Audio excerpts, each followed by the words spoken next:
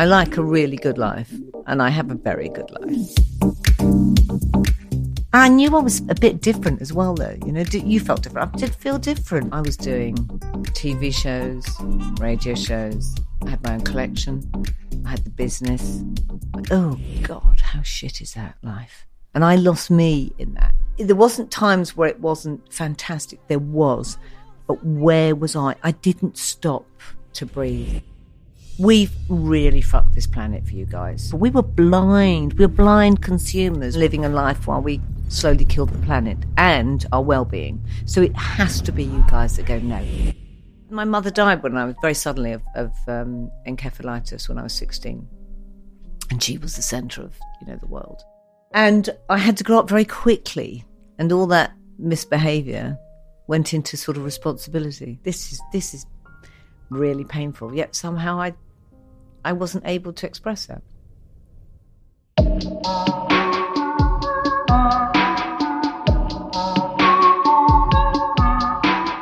Mary Portas. You may know her from the high street. You may know her from business, or you may know her from her books. But the experience I had with her today is honestly incredible. She is hilarious. She is smart. She's witty. And she is willing to be honest at all costs. And that really speaks to one of the central principles she'll talk about today, which is this idea of the importance of being true to yourself. She's made the mistake that 99% of people that are listening to this are going to make, are currently making, or are in the process of overcoming, which is living a life that isn't true to who you actually are. And today she's also going to tell you about an idea that will be fairly radical to some people, especially people who are building and have built big businesses, which is based on her new book, Rebuild, How to Thrive in the New Kindness Economy. She has achieved things that most people in business would never even dream of. She's been a media star. She's been a political figure at times. And through it all, through the hardest of times, through grief, through trauma, through broken marriages, through public scrutiny in the press, she has emerged as an incredibly outspoken, honest, humble, intellectually challenging and stimulating, humorous, inspiration, leader, entrepreneur, and public figure. I laughed, I realized, and I was deeply inspired. And you will be too. So without further ado, I'm Stephen Bartlett, and this is The Diary of a CEO. I hope nobody's listening, but if you are, then please keep this to yourself.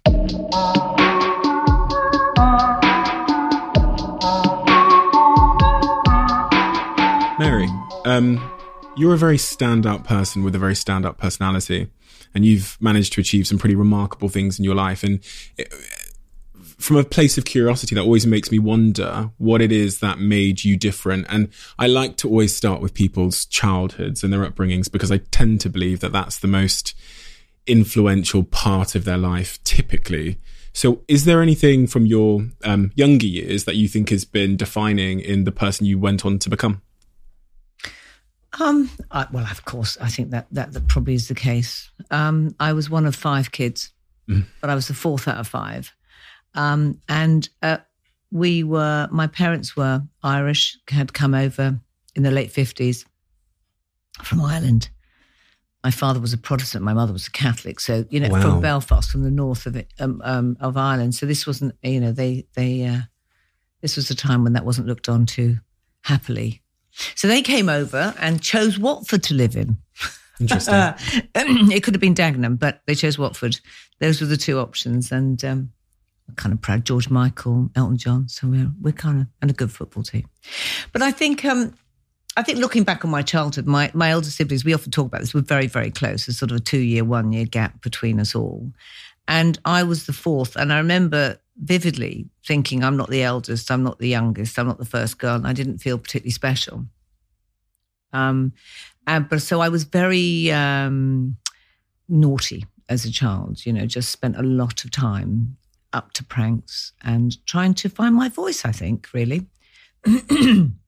Very loving household. My father was very highly strung, hardworking, and my mother was poetical, musical, and was pushed us academically, put us all through the grammar school system. I remember my sister coming home from school and saying, I'm number 2 in the class. I looked at the register and my mother said, and who was number 1? Jesus. So I think that gives you a sort of taste of what life was like. But we were very close. And but my mother died when I was very suddenly of encephalitis when I was 16.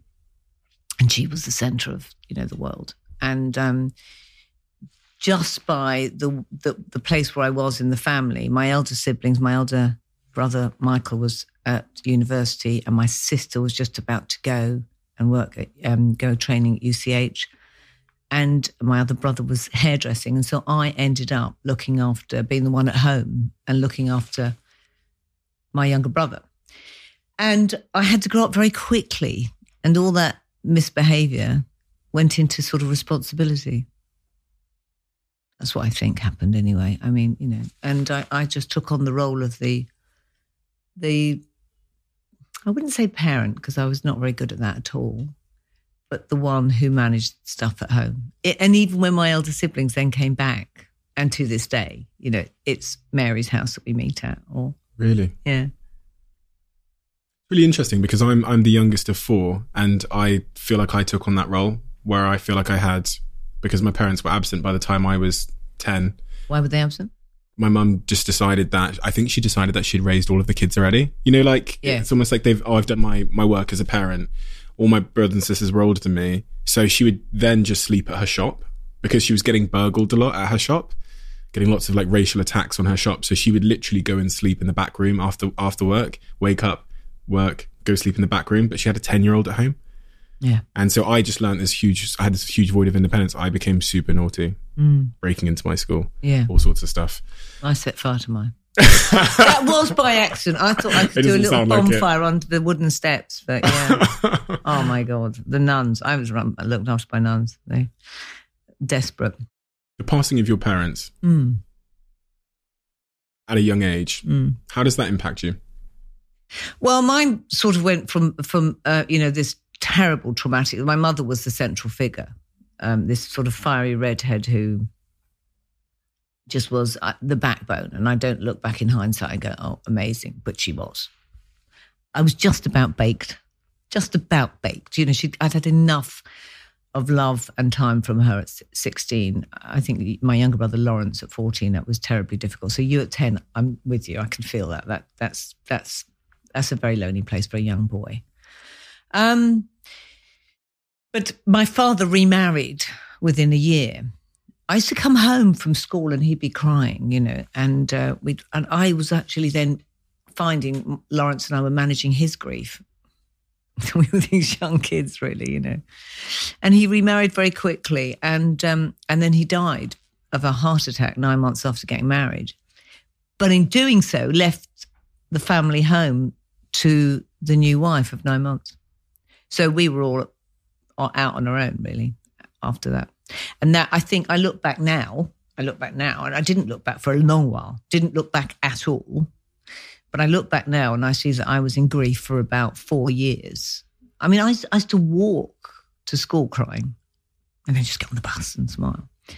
It's grief, but I don't, somehow I suppressed that and put it into a life that I never dreamt I'd have, that's for sure, from that. Did you ever get help with that grief? Never. I remember the headmistress saying, if you ever want to come and talk. And the headmistress was a nun called Sister St. James, who was, this wonderful... Actually, I really, really liked her. She was pretty scary by most standards, but I really liked her. But that was it. I wasn't going to go and sit in the headmistress's office and have a sob, especially with a nun, and have to beat my chest and say about 10 Hail Marys. So I didn't know. I don't think any of us did. This was the late 70s. I do remember, it's funny, like last night, I've got a little 8-year-old and he's into Elvis Presley for whatever. And I put on some YouTube and we were dancing to Elvis Presley. He was trying to do the little movements. And he said, Elvis died, didn't he, Mum, in 1977? I said, yes, the year my mum died. So my mum died in the July and Elvis in the August. And I remember everybody grieving Elvis. And I was going, no. Yeah. And I couldn't get on this. I was like, what? And everyone's like, Elvis has died, the headlines. So I'm just thinking, no, my mum's died. This is really painful. Yet somehow I wasn't able to express that. The grief for those 4 years, how did that impact you thereafter? And also not processing that grief. Well, I think I had a lot of anger. Yeah. I mean, my temper was very quick. I don't have that now. I've done a lot of work on it. It's called meditation. Really? Sorry. Yeah. And also being able to come to a place of acceptance and having techniques on. But I think I had a lot of anger. I mean, my father was very quick-tempered. But then with 5 kids running around screaming in the house, I think I would have been. So I think that was there. And I don't know. I think what I did was I just kept going blindly. I mean, I didn't have any goal or any vision. It wasn't like, oh, I'm going to show them. I just kept going. And I think what I did was ignored the deep sensitivity, the deep me. I think I ignored that. So I believed I was this naughty, going fast, quick-tempered individual. Actually, I'm not. I'm really soft. I wasn't that. But I didn't know that for a long, long time. Was that sort of exterior, the slightly tougher exterior, some form of emotional reaction or defense from something, do you think? Because if that wasn't who you were, I'm wondering where that must have came from. Well, I think it was a part of my personality, my behaviour, but I think I believed that was me, and I believed that was going to be part of my success, being quick-witted, fiery, doing things fast, which is, being a part of my work. But I think I didn't ever discover the deeper sensitivities. And there were times when I felt vulnerable, and there's times I felt lost and I wanted to be understood. And it was like, oh, it's Mary. And you'd go, well, no, because everybody judged you on that. Weirdly, even I think the persona that I had on TV with the orange bob was that, and people would edit me to that. And I would often think, but I spent so much time behind the scenes sitting with those shopkeepers holding their hands or talking to them. But nobody wanted to see that. They wanted to go, and actually, yeah, it deeply, there was another part of me that wasn't expressed. You talk about this stepmother. I wouldn't even call her that. Really, what would you call her? The woman my father married. I mean, I think about that, and I'm talking with my children on this, and when I had to write my memoir, you had to go back on this, and I just cannot understand anybody not looking after children who are grieving for their parents. I can't imagine, being with anybody or me marrying anybody. I mean, I married a second time to a woman and she took all my children. I can't imagine anybody doing what she did. It doesn't fathom in my head. Here's a woman who had a child the same age as my younger brother who left us homeless. Left you homeless? Well, my father left our family home. We were 19 and 16. We had no home. We had nowhere to live. And she didn't let you live there? Oh, she sold it. She took it. 9 months of being married to my father after 25 years of marriage in a family home that he built. Are you still resentful about that? No. Were you at the time? No. That's another thing. I don't feel resent. I don't. No. All we wanted was for Dad to be buried with Mum. Because, we were brought up Catholics. And when Mum died, and she was a deep Catholic, we booked the plot so that Dad, you have the plot so he can be buried on the same ground, and she didn't want that. So we had to bring the family priest and go and see her. And we got that in the end. And I didn't ever feel a dot of resentment. Do you carry those feelings? Resentment, regret, grudges? I just genuinely don't regret a thing. My life's been extraordinary. I had extraordinary amounts of pain. Extraordinary highs. And it's been colourful and one that I would never have predicted. When you think about the pain, think of the moments of the greatest pain in your life. What are those moments? Undoubtedly my mother dying. That where you wake up and it's like something's on your chest. And I remember it was sunny, hot. I didn't like the summer for years. Really? Because it was July, hot. July in the late 70s, that summer when it was boiling hot. And I just associated that. And I used to love when it became autumn or cold. You could go indoors and hide. It felt like a security to me. And everybody was out playing tennis, and walking and happy. And summer. And you just this heavy black pain deep inside you. And both separations, I've been, in 2 big relationships where I've been married. And that when you split up a family, and I'm a family person, when you have to sit and go, okay, how do I do this? How do I do this? How do I sit with you, my children, and say, this little life you've got, this is moving on. That was those. I actually remember, lying awake 3 nights on the road, not sleeping a dot, and getting up. There must be so much adrenaline in my body. I mean, I don't know. I lost about 1 stone in weight, and I'm pretty slim. But I remember putting on my trousers and they sort of dropped below my hips. I'm like, oh my God. That sort of stress and pain, but you have to keep going because you are responsible for these children. That's what I wanted to ask you about is having been through so much stress and pain, which is just this unavoidable part of the human experience. You can't avoid it, right? No. If you try and avoid it, you probably end up with more. Rumi talks about the bruises, the poet, Sufi poet Rumi, the bruises and how we learn from those bruises. Tell me about that. Well, he's just one of my great... I discovered him, a 13th century Sufi mystic, and he talks about the bruises that we hit and how they repair, but that's how we grow. What have you learned about how to cope with unexpected bullshit and pain that life throws at you? Because, you never see it coming. I mean, a lot of people have had it over the last 12 months, right? Last 18 months with the pandemic. Couldn't have seen that coming. Lots of people's businesses just smashed to pieces. They've lost loved ones. How does one cope with that kind of like grief, whether it's a professional grief or the grief of a lost loved one or the grief of a lost relationship? Is there anything you've learned over the course of your life where you think that's probably the best or only approach? Well, there is the wonderful line of this too shall pass, and it does.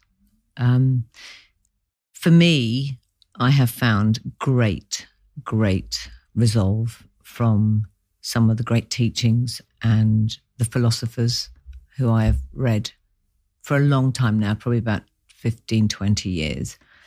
And even if we look at the basis of most religion, which is a patriarchy and has been completely screwed and bastardized by most men, but actually if you look at the truth at the heart of it, it's much the same thing that we all have to follow.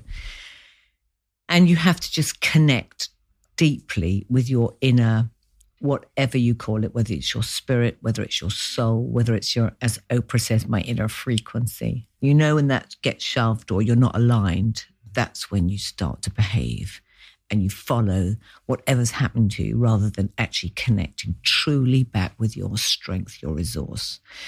So that for me has been, and I've tried to guide my children on that, and actually found that has been, I wish someone had done that a little bit more. It was shrouded in religion when I was a kid, the Catholic faith, which I just could not connect with at all. My mother literally, going to confession.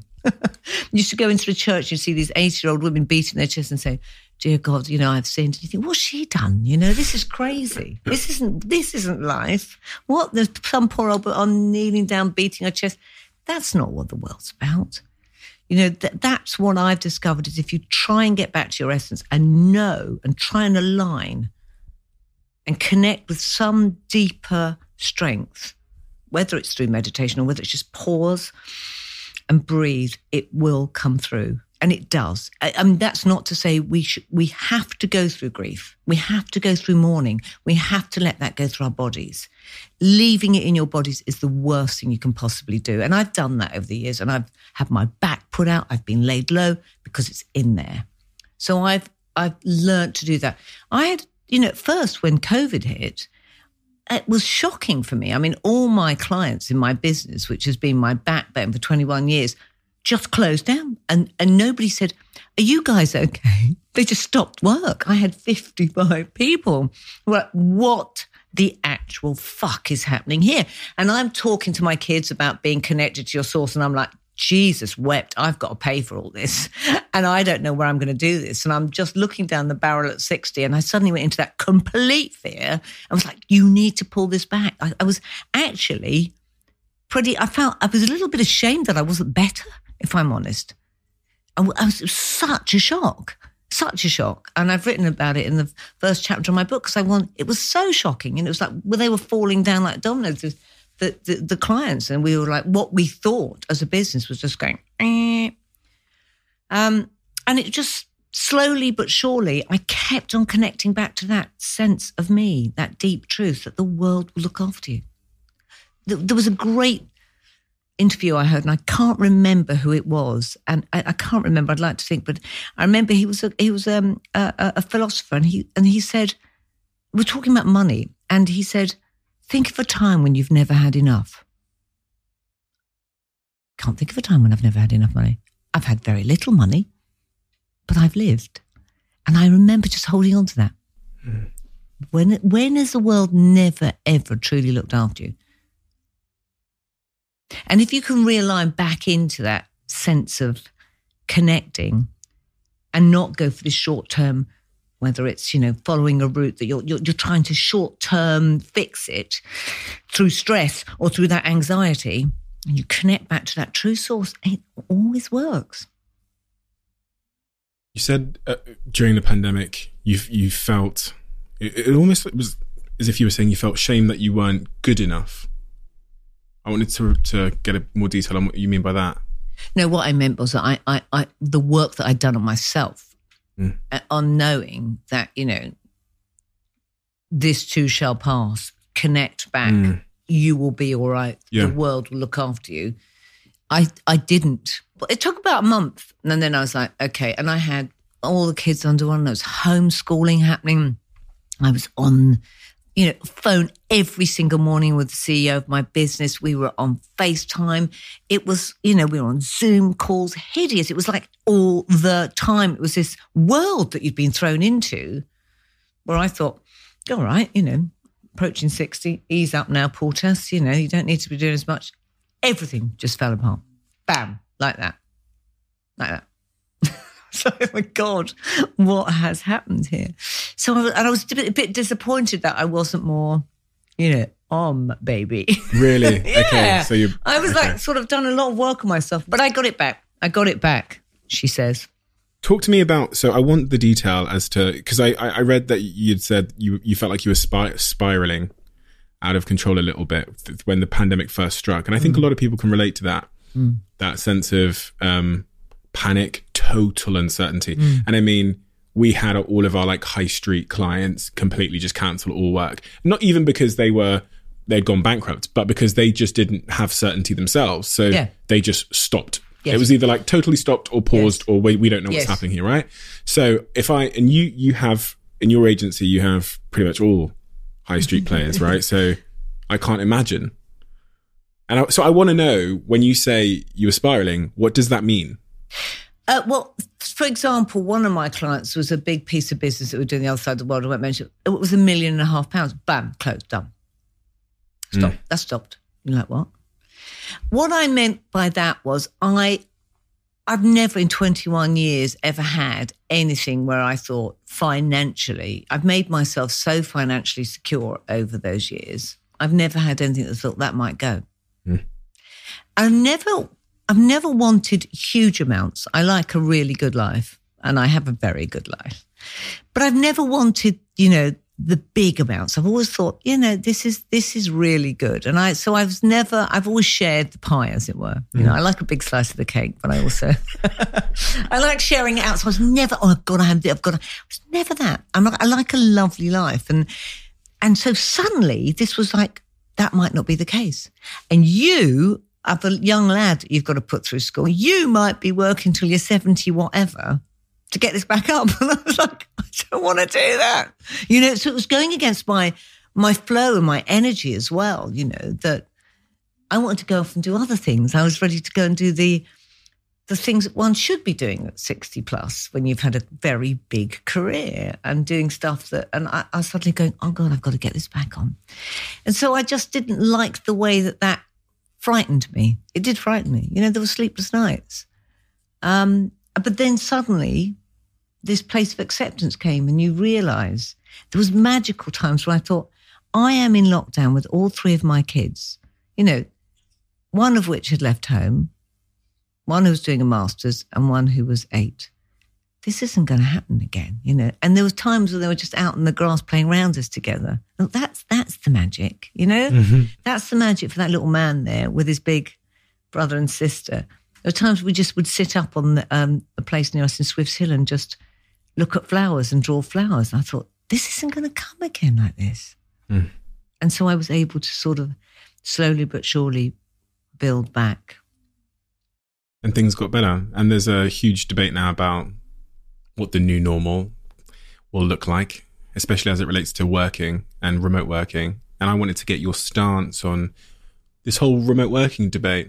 I'll give you my opinion first, because my opinion tends to be quite controversial. I tend to think people have overestimated the remote working thing. And I say this because I believe that the office is one of the last sort of institutions of like community and human connection.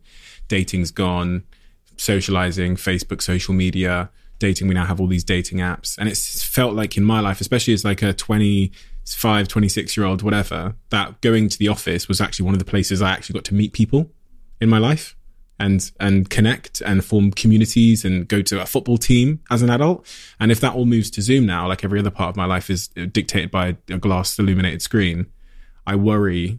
And we have had people sat in the chair from mental health psychologists and all sorts. And the consistent theme for them has been, if you can give someone community and connection in their life, then they do better. They are healthier. And I felt like the office, especially, and I know you've got an amazing office. I've read about it. I've read about the atmosphere there and how impressive that is. And we also went to great lengths. It's when I was reading about your office, it felt a lot like mine. It's not hierarchical. You wouldn't know who was in charge. People are themselves. It's very flexible and open. We don't have these rigid, archaic systems in place. And so it was a really enjoyable place to be. And I would hate for places like that to be to disappear. I think the old office has to change and die and be reinvented. But I wanted to get your take on that. Well, I think you said it. I think there's a lot of businesses jumping on the bandwagon thinking, how can we, save money on rent? Mm-hmm. Yes. And not looking at the mental health well-being. I've seen this. I've opened my offices. We opened them up as soon as we could. We have 2 days where we say we want everybody in because we believe that is everything you've talked about. And I know even when I go in and I will see them all and we will have a laugh and we'll talk about stuff that's not even in the work world, but those nuggets, those little messages, those little nuances that happen are what makes us human. It's ridiculous to think we do. I heard Google aren't opening theirs up for another year, and you think, what the actual, stop this. Have they actually asked their people? I have a young daughter who's been working at home consistently since she went out to the world of work, and it is not good for her mental well-being. And I have watched my children get up at 8 a.m. and go straight on Zoom. Where's the travel time where you listen to a podcast or you listen to a piece of music or you read something or you bump into someone on the street and say, morning, do you fancy a coffee? Yeah, I was saying, where's that gone out of our lives? We take this away and we take what it is to be human. When I did my High Street report, I talked about exactly what you're talking about. We lose this. We lose what Jane Jacobs, who wrote The Death of the American City back in the 60s, well before I talked about this. She talked about those little things where you bump into someone on the street and you say morning, or you're getting a newspaper and you say, can your daughter babysit tonight?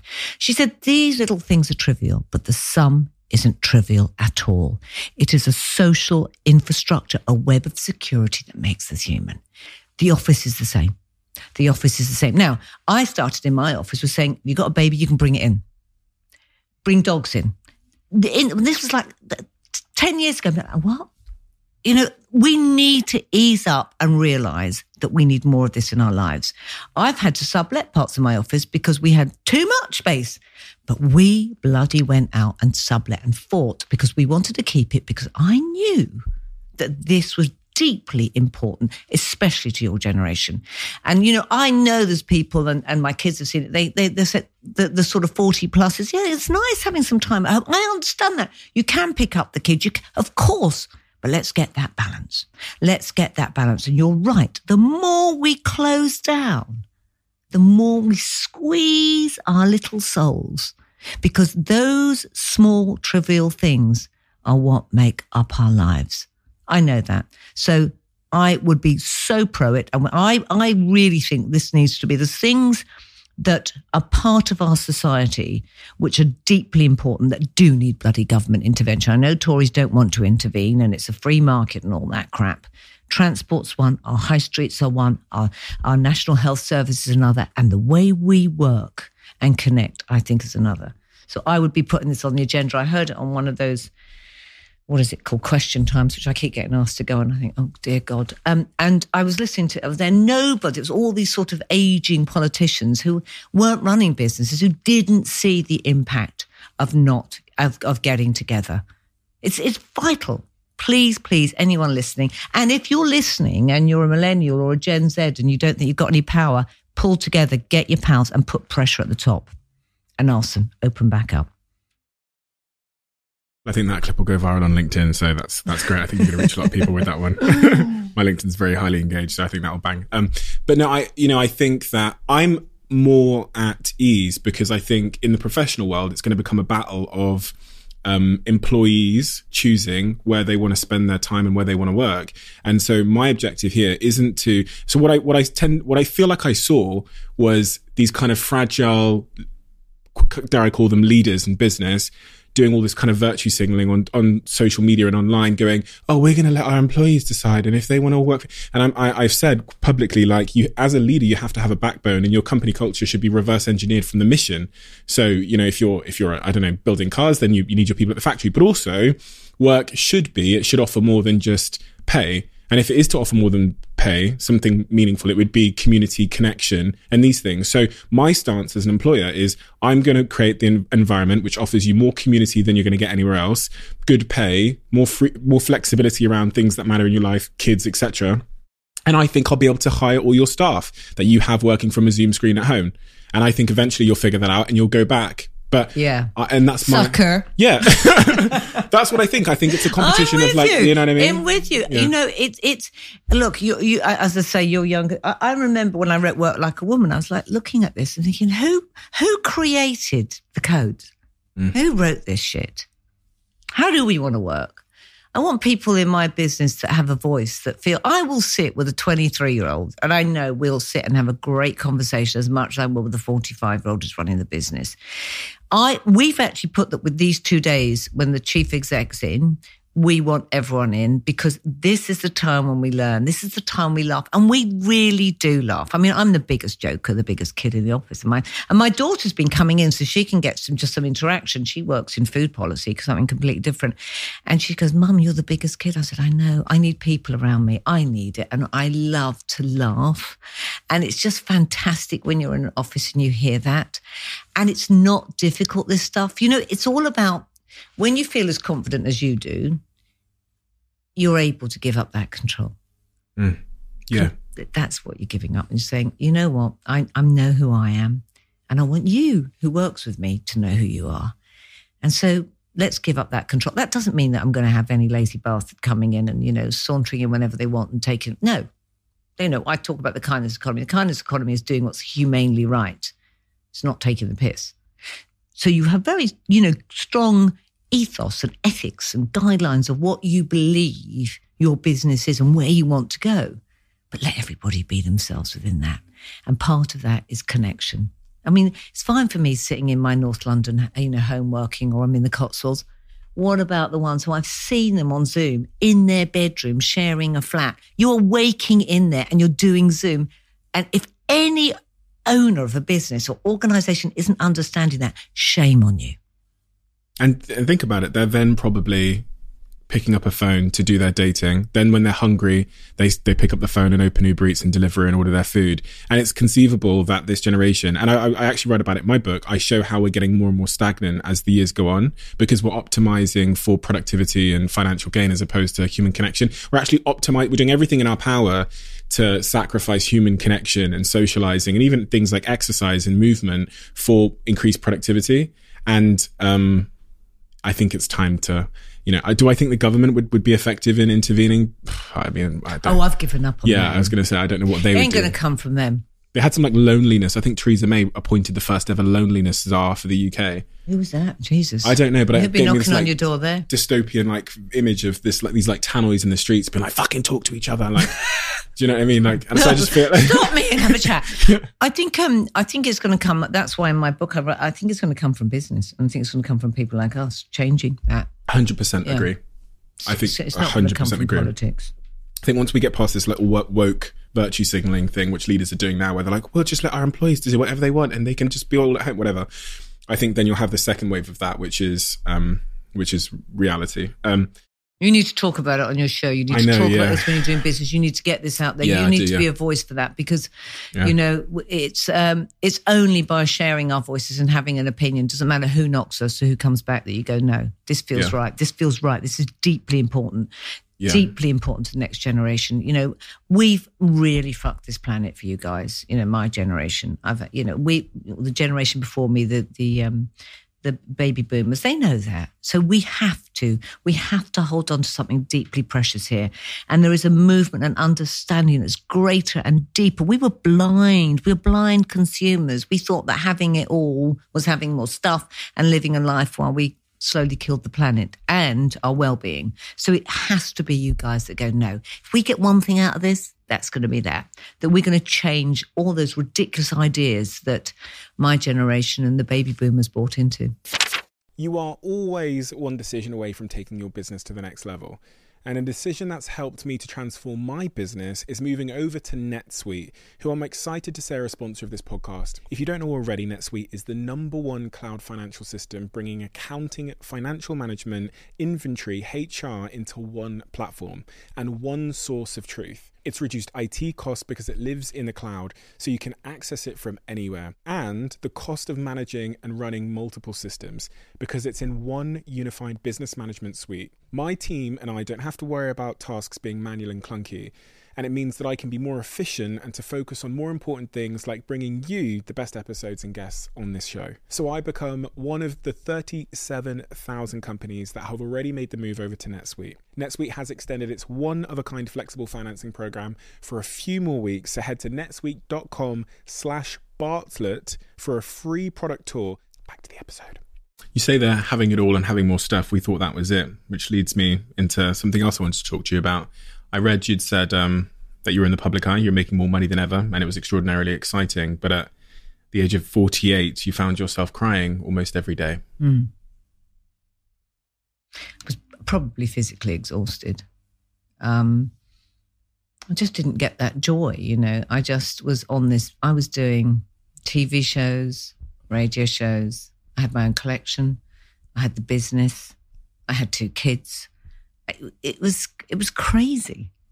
And I was the matriarch. I was the centre. It wasn't like, you know, I had some husband who was it was me, you know. And I thought, and the more that comes, you'll know this, the more it comes, the more it comes, the more it comes.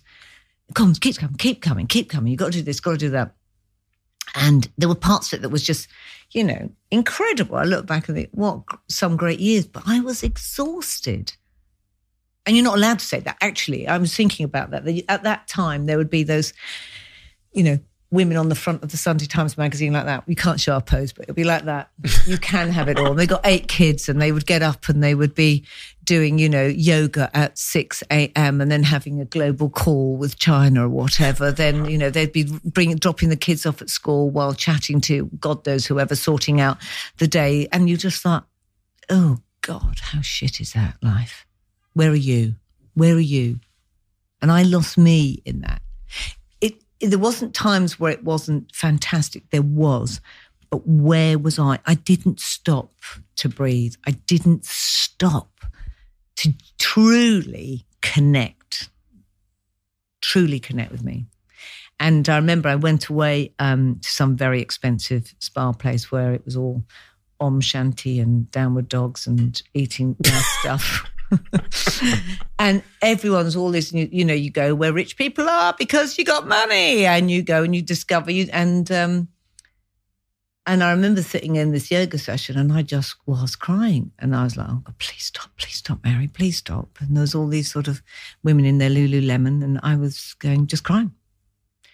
And I thought, and I went in to, there was this wonderful Indian guru who used to sit in this little room which you could go and meet and chat with. And I remember going in to see him and he didn't say a word. And I just was crying and I didn't want to speak with him, but I wanted to go to the bookshelf that was behind him because I knew there was some books there. And I picked up Eckhart Tolle's New Earth. And I just took it. And as I left, he went, that's the right one. And I went back to my room and I read it. And I read it on the beach day. So I was like, oh my God, I've got the world wrong. I've just completely got this wrong. And that was a start of my journey. It took many years. I'm still, still partly hybriding that life. I'm never going to sit in an ashram. But I discovered how to connect back truly with me and stop loading this stuff in your life, Mary. And saying no. 2 questions there, which is regarding this book, this Eckhart Tolle book that you talk about, A New Earth. What was it? What was the key lessons that it imparted on you about life and how you were living?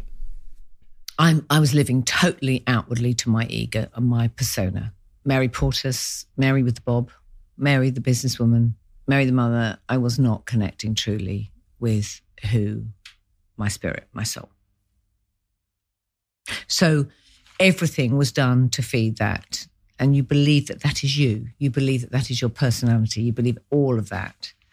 You talk about you thought you'd become a bit of a caricature. Oh, for sure. But I also milked that. That was very profitable. But, I knew TV, it right? was brand Mary, the red bob, the rings. I've always loved fashion. I've always loved, but it was very much, a signature. So, and of course. I mean, I advise businesses globally on brands. I was, I suppose, a brand myself. And I just didn't want to be that anymore. Philosophy is very clear on this idea of like abandoning your true self and the consequences your of ego, that. your outer ego. Yeah. And it seems like such a clearly losing game. And I think people listening to this are probably you are some stage in the process. You've either you're either at the start and you've not yet tried to abandon yourself because you think that, because the outside world has convinced you and incentivized you to do so, especially social media, that'll have you trying to abandon yourself and become the Kardashians, whatever. Or you are in the process of abandoning yourself or trying to, and you're feeling the sense of despair and probably lack of orientation that comes with that. Or you've come out the other end, which it kind of sounds like you've got to, where you've realized that you try to abandon yourself and the only true answer is to be yourself because everything else is despair. You either succeed in abandoning yourself, as this one, I think it's called Stoddard, this Swedish philosopher used to say. If you succeed in abandoning yourself, then you end up in despair. If you fail in abandoning yourself, then you end up in despair. So the only true path to joy is to accept who you are. Yes, I think, the thing is, it's knowing what the truth is. It doesn't mean that we're not going to have this. We are truly connecting on a truth here. I don't think we're, performing. But part of it is performative because we are doing a job that's going to be this podcast. But it's being on the path. Some people never even know that path's there. Most people don't. And that, I remember when I first discovered it, and people were like, don't talk about that because you might sound a bit odd on, spirituality or don't talk about that. And you're like, and I didn't for a long while. I even was chatting to a great producer at the BBC saying, why isn't there a show on something like this on the BBC? And like, no, don't mention spirituality in the BBC at the moment. And you're like, what? This needs to get out there. And it's not hokey pokey stuff. This is our truth. And I think what I've tried to do is to allow the people who work with me express that and know about it. And we share it. We share it in the business. And it just opens this whole thing up. And there are times when you have to be, as I say, performative and I'm Mary Portas, going out, I'm working, I'm writing a piece or I'm doing, of course, but I'm rooted in who I am deeply. And I think it isn't, whatever we call it, whether it's spirituality, whether it's our soul, whether it's our spirit, whether it's our truth, whether it's our vibration, whether it's our, whatever, our vortex or our frequency, as Oprah says, whatever, getting back to that. I remember I was listening to the lovely Irish poet, and I'll think of his surname and I'll think about it and they'll all come to me after I've done this. But anyway, I remember him talking about when he used to give the last rites. He used to be in Ireland and he'd go to give the last rites to whoever was dying, and he'd go in and he'd see these little pinched faces that had lived a life that wasn't in line with their true self because they had no choice. And he just said it used to make him feel so, so sad. And then he would give them the last rites and he would literally see the pain on their faces, their skin just unstressed and unwrinkled because they were able just to be. And that is the greatest gift I think we can give to anything and to our kids, I mean, I put them through a great academic system because I could, but I always said, you choose. I remember my daughter coming to me when she just finished Oxford. She got into Oxford and she was like, I was deeply proud. And she finished her degree and she said, Mum, I know everyone's going to expect me to go in and make a lot of money. I don't want to do that. And I said, why are you explaining that to me? I'm really going to judge you on that. And she wanted to do something that just connected, not with but with where her truth was. And that's the only thing I think we need to try and find in life. Now, your truth probably was that, you wanted to get to that place where you were able to say, I did this because that's the truth that was important to you, because everyone else was telling you can't do something. You're not sitting in this system. I was much the same. I met some old school friends and they were like, whoa, my life, because I was just always the one in trouble. Or I remember getting 17% in physics and thinking, I don't give a shit. I don't give a shit. And I was like, oh my God. I was like 17. I never felt embarrassed. I was just like, I knew I was a bit different as well, though. You felt different. I did feel 100%. Different. I felt different. But I wanted to be like the middle-class girls that were living in Chorley Wood. And I came from the working class. So there was the kids from Watford that got into the grammar school that were the sort of, that parents didn't have the money. We used to get the bus out. And then the middle class from Chorley Wood and all those areas, their parents used to drop them off in cars. Right. And then they'd get to the sixth form and they'd drive in themselves. I was like, oh my God, I want to be this. And then I went, nah. Nah, I don't want to be that life. I want my life. Bronnie Ware talks about the same thing. She interviewed people on their palliative patients, I think it's called. On their, who did this? Bronnie Ware. She was an Australian palliative nurse. I don't know if that's the right word. Wow. And she interviewed people on their deathbed and asked them one question, which was, what's your biggest regret as they were dying? Wow. And she released the blog, and the number one regret of the dying, as she writes it in her blog, was, quote, not living a life true to myself. Oh, man. I remember watching the film of Alan Turing, and it just actually heartbreaking. And here was a gay man who could not live his life. And I just thought, that has got to be. I think that's sort of the 50s and 60s was worse than any time. That American dream of the housewife and being the two kids and living the American dream of and actually you had to suppress your sexuality, your frequency, your truth, your love, your ability to soar. Isn't that just the worst? Torture. Daily, hourly, deeply, subconscious torture almost, yeah. And it's still going on in Hollywood. Yeah. You married a man. I did marry a man. Then a woman. Then I married a woman. And I'm with a woman now. Well, it's interesting. I don't know whether female sexuality is particularly different from male sexuality, but I've been in love with two men in my life and I've been in love with two women. I never as a child thought, oh my God, I'm a lesbian. I fancy Linda Evangelista. I've got to do something about it.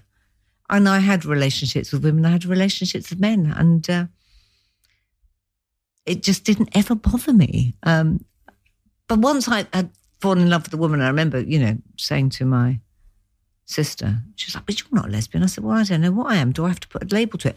And the interesting thing is, when I did, and married Mel, that all the prides and they all grab hold of you and put lesbian and you're like, oh, okay, well, I've got to do this for the sake of all of you and be a voice, which I wanted to be. But you kind of also go, now you're also labelling me. Yeah. But I also don't want to let you down, Stonewall.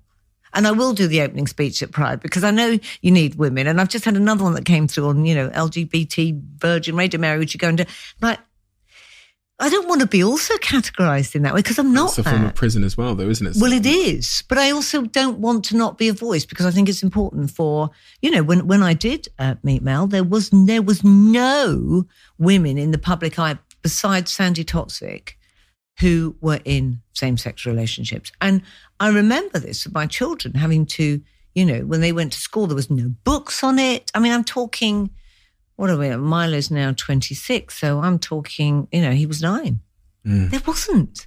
So I thought I had to do that. And I did it. And I don't mind doing it. But, there is a fluidity to it. Labels, good and bad, yeah. Those kind of labels, those like socially categorizing labels where they put you in the label because they maybe want to understand you, but because they want you to lead the charge of a movement. I get that, obviously, young black, guy in business. There's not actually many of us up here in the young black male category. So you kind of go, well, I've got to do that. I represent them, and I'm only actually half black. I'm as black as I am white because my dad's white, my mum's black, and I'm like, I will represent the black. Stand behind me, and then you feel okay. As you say, I would. There's probably a net positive impact of me doing that for society. So I'll take on that responsibility. But then I go back to, I know who I am. So write what you doesn't like. Matter, yeah. Write what you like and say what you like because I know. Intuition. Topic I've heard you talk about a lot. You'd said previously that the biggest mistakes in your life had come from not listening to your intuition. What comes to mind when I say that? Which mistakes? I think, I think I'll know when I needed to have got out of, relationships and it kept telling me something and kept telling me and you're like, oh no, I've suppressed that. I've suppressed it in times where I've, thought in business, I don't particularly like this person and yet they're paying me a lot.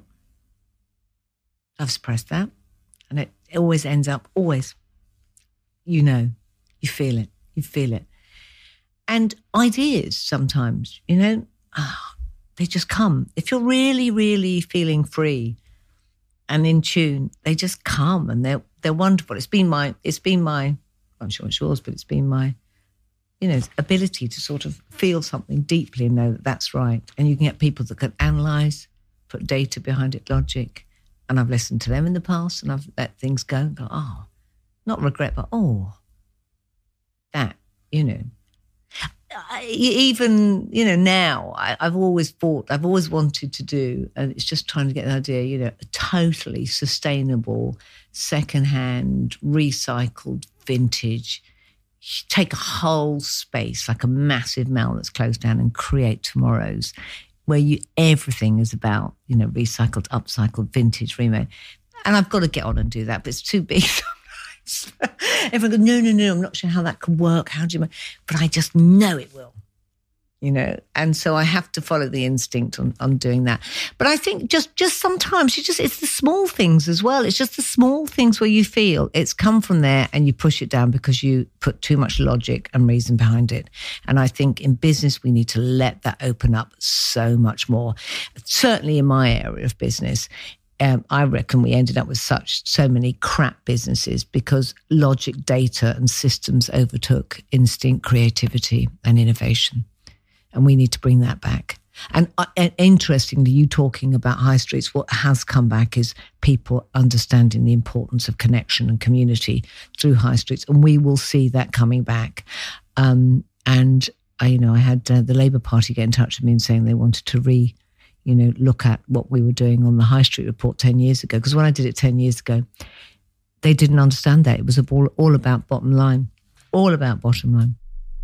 What's your view on the younger generation coming up? There's a lot of, I think we talked off microphone about some of the themes coming out of this Instagram generation, like, it's like really binary cliches, like find your passion. There's this idea that like working hard is now toxic. And just generally, what's your if you were to impart advice or you were to give a perspective on this kind of like Instagram generation and their perspective of the working world, what advice would you have for them?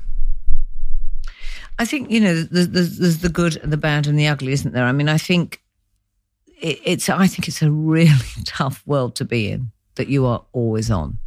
That's a very tough place to be. And I purposely, don't do as much, even though I should be, because I just think I only want to do something when I really have something to say. And I know it drives some of my agents around the bend. As in social media? Yeah. And I think it's deeply difficult. I think we've got two strands coming through. I think it's used as an incredible place for voice and change to happen. And I think the Gen Zs are going to be probably the best generation that we've seen in a very, very, very long time. And the more I read about them, the more I have a social anthropology unit in my agency, the more we research this, the more I utterly love them. And I want them to make this world better. And I think they will. And you young millennials, absolutely. I think there's a lot that comes out of it that's fantastic. The other part of it is, oh boy, I would love to change what are now used as icons and role models, especially around beauty, fashion and young women. It is just too much to live up to. And I find it, that I find just terribly stressful for individuals, and the way that they've been sold how they need to look, how they need to behave, how their body needs to be, what their beauty regime should be. It's ridiculously tough. And I live in a society where I'm seeing a young generation that are pushing against that, but there's an awful lot of young women particularly, and men out there how they are looked and how they're perceived and what their life is like. And 40 pluses. I look at some people on Facebook and I think, really? You still doing this shit? You need to go out there and show what new shoes you've bought or what you had for brunch or where you ate? Really? Really? Isn't it a bit of a pyramid scheme? And not a pyramid scheme, maybe like a network marketing scheme in some respects, or some kind of like network effects? Because what's happening is let's say you've got, I don't know, the Kardashians at the top. Then you've got the people below them looking up at the Kardashians and thinking, fuck, do you know what? I need to get a fake bum, and I need to change this, and I need to change this, and I need to post when I'm wearing my Chanel bikini on the side of that boat. So they follow suit, which then cascades downwards, and everyone's just trying to... This is what I'm talking about, the pressure. I'd love the Kardashians to turn around and say, let's not buy any more stuff and let's recycle. Wouldn't it be brilliant? Yeah. Imagine what that would do for consumerism. That's probably the most impact they could have on the world is if they just cut out the fakery and... lived more ethically, but they're pinned back by the financial incentive. But when I was doing my research for my book and looking at the spend on the pressure on young people who follow the Kardashians to get the new this, the new that, it's insane. It's insane. Because I used to look back and think, well, my mother couldn't afford stuff, so we just put up with it. But we weren't sold the marketing dream. We weren't sold this shit. And this has gone so deeply into society, so deeply, that we do need people like you that are going, this is just crap. Standing up and saying, this is crap. And anyone comes on Dragon's Den trying to sell that crap. It's almost like, the way I see it is, like social media and the world, the Kardashians, it's like they're holding a bit of your self-esteem hostage. And the apparent ransom is, you've got to go get that bag too, or whatever. And then when you pay the ransom, you get the bag, you don't get your self-esteem back, and it just increases. The ransom just increases. Now they're like, now you got to get an even better bag. And it's just endless. Like, that's exactly what I wrote about. I was part of that. When I was creative director at Harvey Nicks, I sold this stuff to people thinking, yeah, bloody brilliant, look. I'm going to make this sexy. And it's not dissimilar. Now it's just got faster and faster and faster and faster and faster. And it is totally all based on, I'm not good enough. I'm not good enough. Well, you have to convince them that there's something they don't have but need. We really need this revolution. There is part that are doing it, but there's a whole part of society that are still buying into this lack of self-esteem. And we, as marketers, have been selling that for years. I've definitely been selling that. Yeah, so have I. At my previous business. So, mea culpa. You said, it was something that I thought maybe I was the only person in the world that also felt, which was, before we started recording, you said that you don't get excited. about things. Yeah, I mean, I'll have great things in my diary, or someone say, "Oh, aren't you excited you're doing that tomorrow?" And I just think, no, I just don't get excited. And you said you don't either. I don't know. Well, I didn't actually say anything, but then my camera guy here, Jack, that's worked with me for some time, says Steve always says that. And it's because there's people will say to me, "Oh my God, you're doing this next week, or you're going on holiday, or you're going to this place, or you're speaking in Dubai. Are you excited?" And no. Yeah, when they hit me with the question, I go, No. As if I try and work that through, because I've never sat with anyone and worked that through or talked that through, but it doesn't stop me really enjoying experiences. The experiences, and now I don't put it up there. Maybe that's the thing.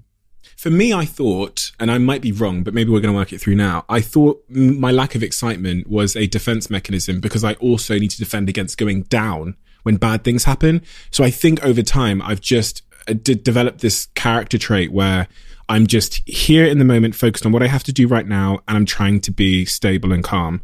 So I don't swing upwards with great news. I don't swing downwards too heavily with bad news. And that also means I don't swing too far into the future or swing too far into the past. And that's a really good analysis. Maybe that's it. Because my friends get excited about small things and big things. Well, I've got dinner. We've got dinner. We've got that dinner. Got that table at Bratton. You're like, great, but it doesn't excite me. Yeah. I don't know. Maybe that is a subliminal thing that we've both done. I hadn't thought about that, but I felt, I even had it like my partner said to me, "Oh, you've got that, aren't you excited?" And I said, "No." And I have to tell you, I don't get excited. But it was I was going into therapy. Yeah. I have to sit you down and tell you, I don't get it. That doesn't mean I don't feel joy. Yes. That doesn't mean I don't feel complete. But I don't get excited. Or maybe someone's going to listen to this, some really incredible psychoanalyst, and they're going to go, we'll work this out and tell you why.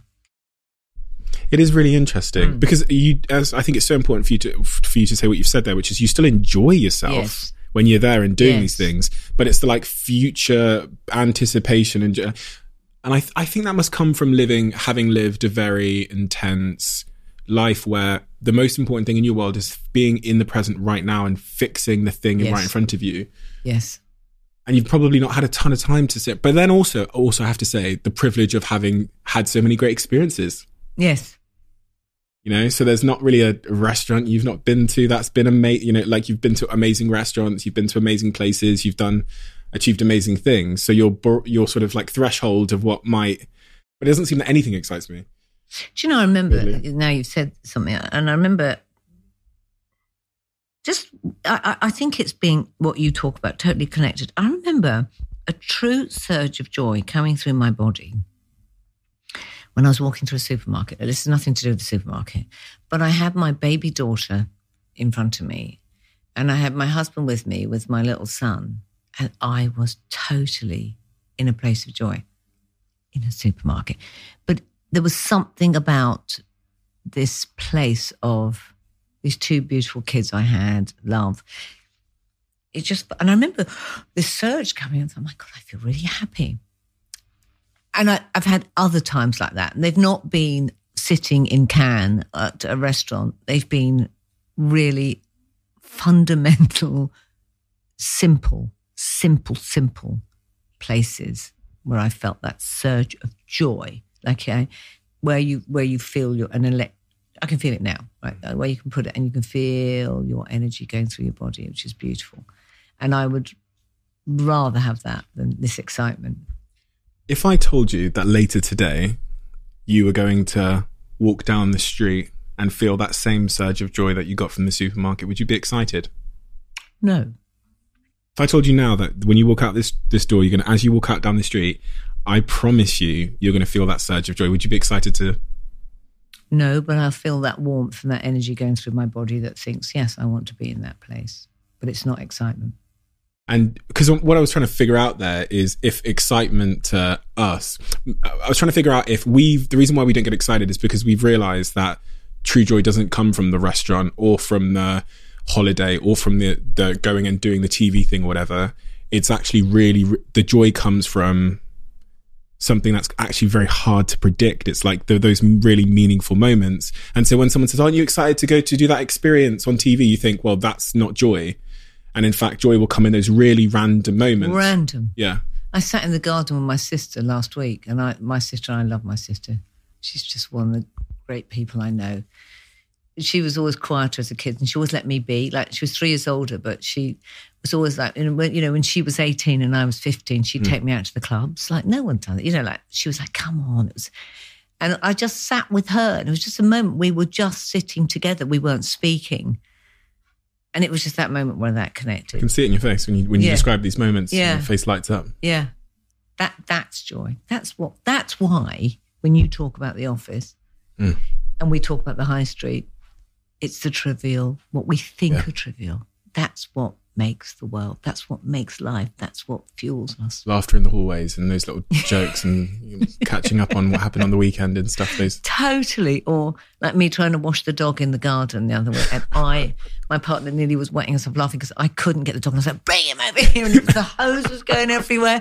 And it was just that moment of madness and joy, that the little dog running around the garden. It was just those things.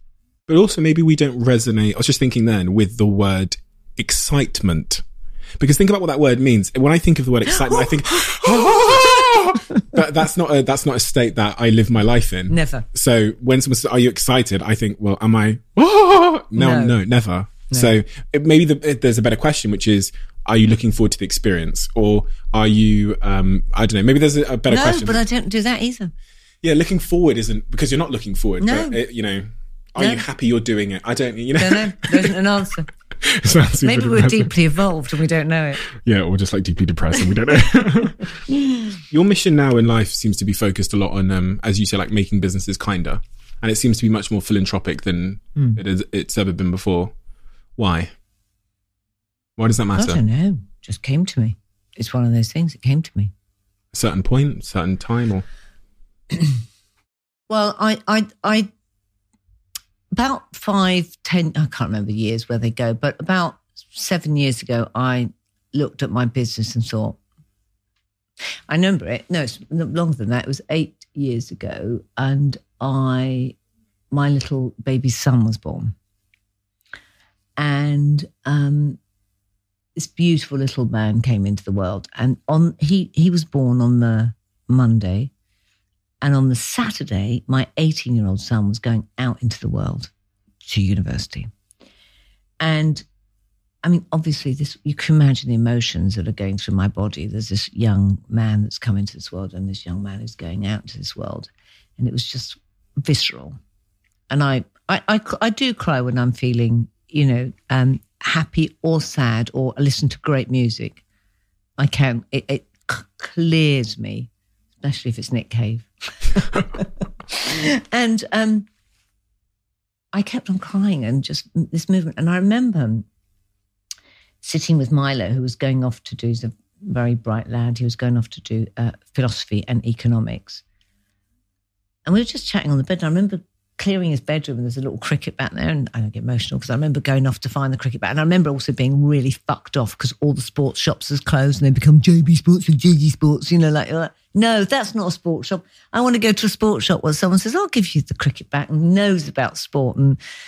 But I found one in Sherburn where a friend lived. I found this little, and I was looking at the cricket bat and thinking all the memories, it was just that lovely. And I'm packing his stuff and I'm just looking at his little hands sitting next to me on the bed, all big hands. And I said, what do you think you'll probably do? He goes, well, I don't know, because I'm doing economics. He goes, and I suppose I'll end up going into finance in the city. And I was like, I just remember this, no, like this deep.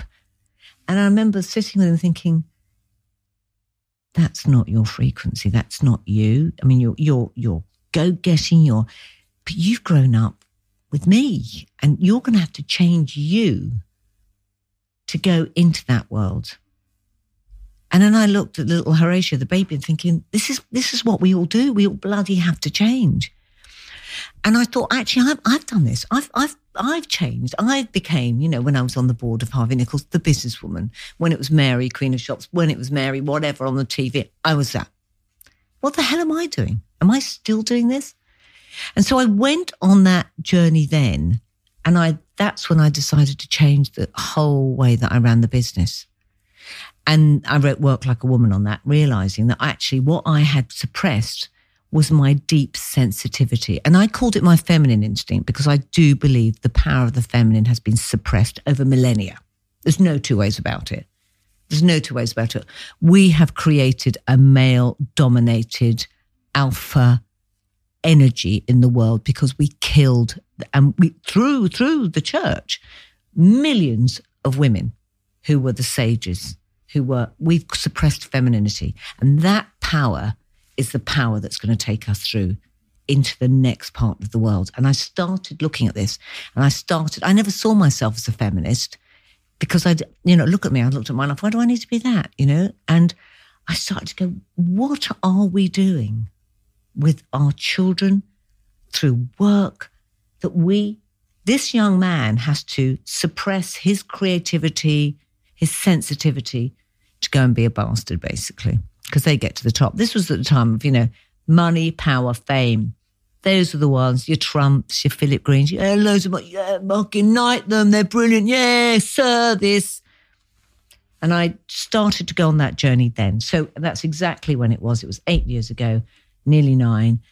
And I wrote the book, created a new culture in my business, opened up, started to talk about stuff that made me feel vulnerable, started to bring in this more compassionate way of working and actually connect with what would have been seen as soft skills or HR department. Actually, I believed were going to be the new power skills. Love, kindness. Actually, because before, 12 years ago, if someone wasn't working, I'd be like, oh, done, out. Boom, on to the next thing. You're not good enough. How do you do that? What's going on in that person's life? I remember discovering one of our great creatives suffer with depression. And he'd actually told someone else. No wonder he's like that. I would never have looked at that before. Okay, how do we work with this? So I started on that journey then. And then I realised that, over the years, that even the planet that we were killing was all part of this, the way that we suppressed ourselves in search of more. We've just killed the planet. We've killed our well-being. And I just kept on going on the journey. And then I did a TED talk on it. And they asked me to do a TED talk. And I thought, what am I going to talk on? It just kept on coming up, this theme. So I talked on, when I called it, we need the kindness economy. We need an economy that isn't about growth, that isn't about money at any cost, that just doesn't measure linear. How do we create well-being? It's not that I'm anti-capitalism. I like money. How do we create a world of that? And I started to go on it. And then COVID hit, bam. And it was there. It kept on going, this is what you're meant to be doing, Mary. And I'm looking at how to get back to make the same money as I did before. And all the while I'm chasing that, my God, my business is going there. And this voice is going, just there. It's where you're meant to be. And then one day I woke up and I rang my chief exec and I said, I think this is where we need to go. And she's amazing. And I'm also thinking, well, she's 40-something with 2 kids and she's, in this business with me. It's all right, me going, this is amazing. Can we? But I think we should go this route. And we talked about it. And the more I talked, the more it opened up. And my head of strategy and my anthropology team, we were all like, yes, actually, we need to be advising business on being better to people and better to the planet. And that's how it all started. And that's my journey now. That is it. Am I excited by it? No. But do I get up and think that it's deeply in there with me? And I just have to follow it now. And that's where I hope that explained it. No, you have. You've done it was really powerful. And I think it perfectly ties into all the prior themes of listening to your intuition. And I think that's super, super powerful. I have 2 more questions for you. One of them relates to what you've just said there, which is, in a very practical sense, what does that mean for a business to become more kind? You talked about people and planet, but in terms of like the boardroom, pay, how... all of that, all of it. It's actually looking and going, we know that Simon Sinek wrote the great books on, why rather than just how. It's looking at what your business is here for. What is your philosophy and your purpose? Really understanding that and connecting it deeply to you on a human level, first of all. And, you've got a lot of wokenism going on and, oh yeah, our purpose is to make the world better. No, what is your true purpose as a business? And now, once you start to work on that and yourself, and I've done it through the book. You then create the environment through your people, through how you pay them, through how you inspire them, through how you connect to your customers, through the truth of how you manufacture, how you create, how you collaborate. You create a different way of being a business that's not siloed, it's not individualistic. You move from me to we. So everything that you do, you are thinking that bit wider than yourself. It's like being a mother or a parent in any sense. Undoubtedly, I would always put them first. Always. Not even always. So you think about that in your business. Doesn't stop me being me. Doesn't stop me developing. Doesn't stop me opening up. Doesn't stop me growing. Doesn't stop. But I am being a responsible, connected, kind individual. We need to do this with the world. And the reason I put people, planet, profit in that order is the planet's going to go on without us. We'll fuck it and we'll all die, quite simply. And it'll regenerate. It's done that, as we know, ice age, whatever. But we can make that change happen. We can do it by being more humane, by being kinder, and by creating commerce that feeds and gives social progress as well as financial progress. And it's possible. It's totally possible. You know that. Now, obviously, some people go, it's all right from her sitting from her money doing that. Yeah, I've made money. Yeah, but I'm doing it. And there's people who are doing it who haven't. And those are the ones I take the hat off to. Those are the ones. And if I can just put a bit of volume on it, then I will, because I've got a bit of a big mouth. And I actually, some of the people I admire the most, one guy in particular called Naval, he always talks about how if you want to start taking on some of the world's big problems like the environment, etc., what you have to do is you have to make sure people aren't worrying about feeding their kids, first and foremost. Because I don't begrudge or blame anyone that can't feed their kids that isn't thinking about saving the environment. Do you know what I mean? Because I would be taking, of course. So there's a bit of sort of fundamental social work that needs to be done for us to get to a place where... Well, I mean, we can look at that in terms, but it's again, what was value? My mother had very little money, but she fed us and she didn't make us obese by buying shit food that was too cheap. Yeah. Same with fashion. And people go, oh yeah, but that fashion, it's democratic. Everybody can afford it. You stand at some of those shops, everyone's coming out with 3 carrier bags of shit that's going to go into landfill. Or we don't market the hell out of it via that, and we tell the truth that buying something that lasts and recycles and upcycles and that you share is actually where the new sexy is. Yeah, sexy is the word, it's really important. That is important. I call it status. Status symbols we've moved to. Now we're into status sentience. How do we create a world where we understand that being sentient and connecting with experience and life and being generous in the world is more important than symbols? Big move, massive move. And we need to look at the brands. We need to look at power in business. And that's where I'm starting. I wrote down earlier, because you said the word, and it's been something I've been very curious about, the word meditation. What role has that played in your life, and why did you embark on that practice? Because it stills my mind, and your mind is the biggest tool you have that can just fuck you over terribly, or it can really ignite you. Amen. Tell me about the upside of meditation as you've seen it. Well, I started by doing little podcasts to listen to someone tell me how to do it, because I was a bit hopeless, and me sitting still ain't great.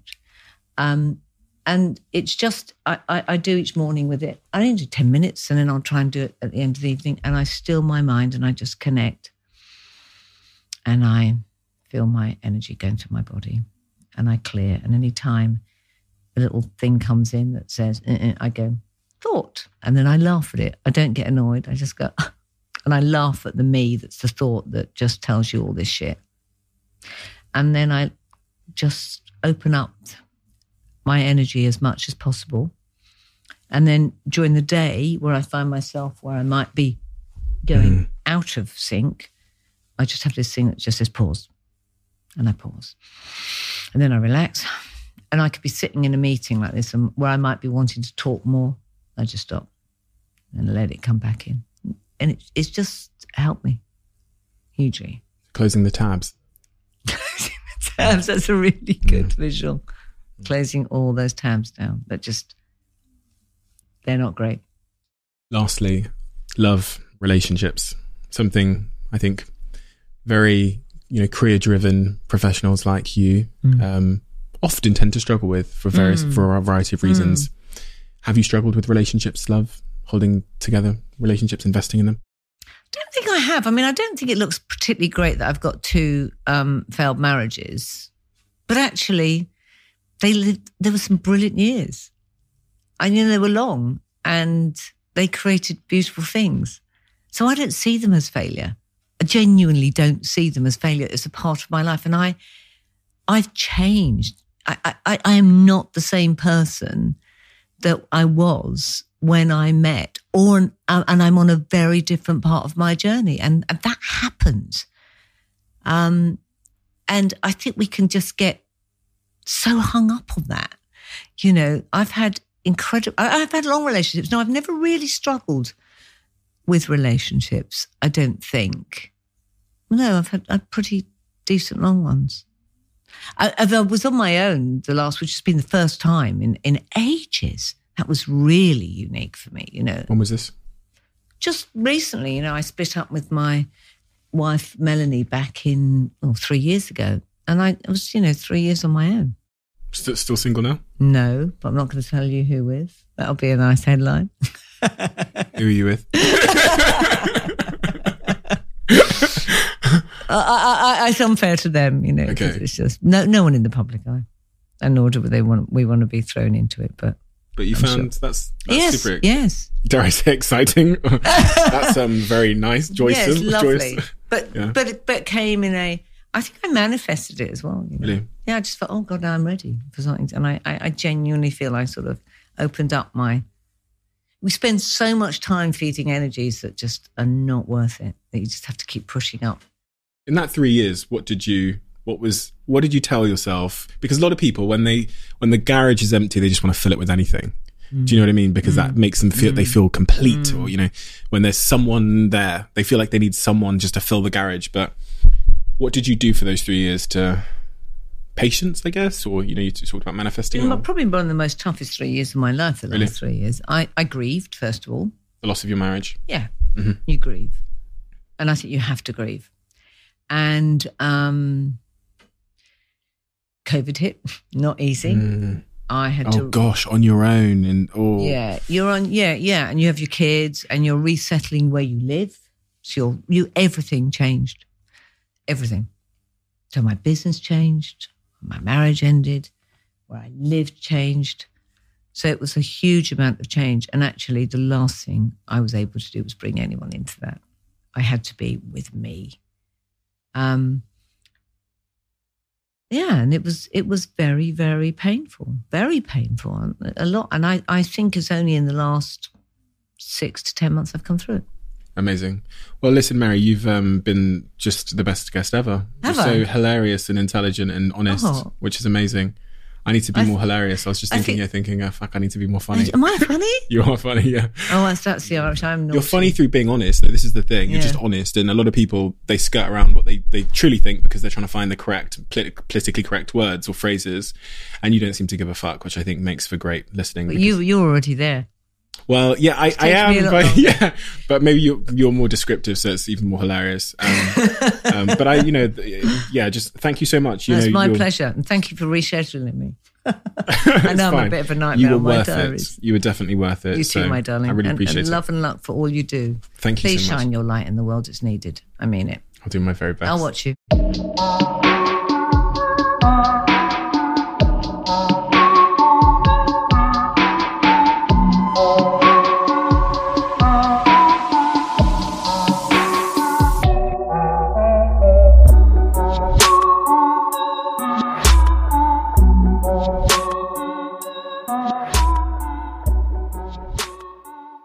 You are always one decision away from taking your business to the next level. And a decision that's helped me to transform my business is moving over to NetSuite, who I'm excited to say are a sponsor of this podcast. If you don't know already, NetSuite is the #1 cloud financial system, bringing accounting, financial management, inventory, HR into one platform and one source of truth. It's reduced IT costs because it lives in the cloud, so you can access it from anywhere. And the cost of managing and running multiple systems because it's in one unified business management suite. My team and I don't have to worry about tasks being manual and clunky, and it means that I can be more efficient and to focus on more important things like bringing you the best episodes and guests on this show. So I become one of the 37,000 companies that have already made the move over to NetSuite. NetSuite has extended its one-of-a-kind flexible financing program for a few more weeks, so head to netsuite.com/Bartlett for a free product tour. Back to the episode.